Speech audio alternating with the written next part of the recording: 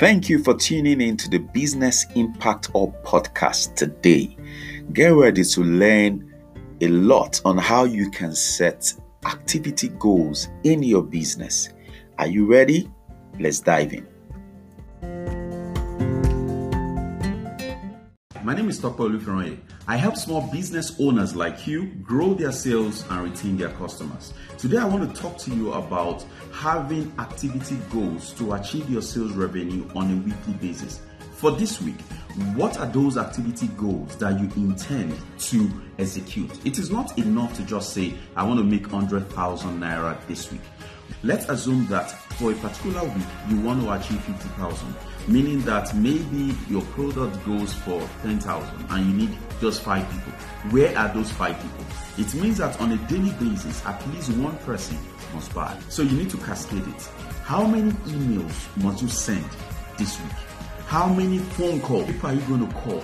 How many meetings? If you cannot have physical meeting right now, you can have Zoom meetings. How many of them?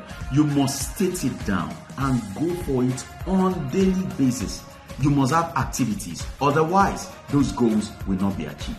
Have you learned anything? Tell me the activities you intend to achieve. I'll see you in the next video.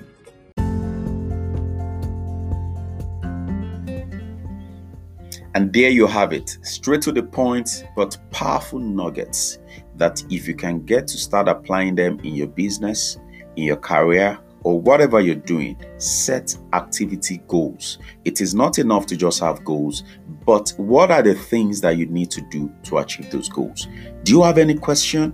Please send them. I would like to hear from you, or you have any comments or any other area topics that you want me to talk about in this channel. I would like to hear from you.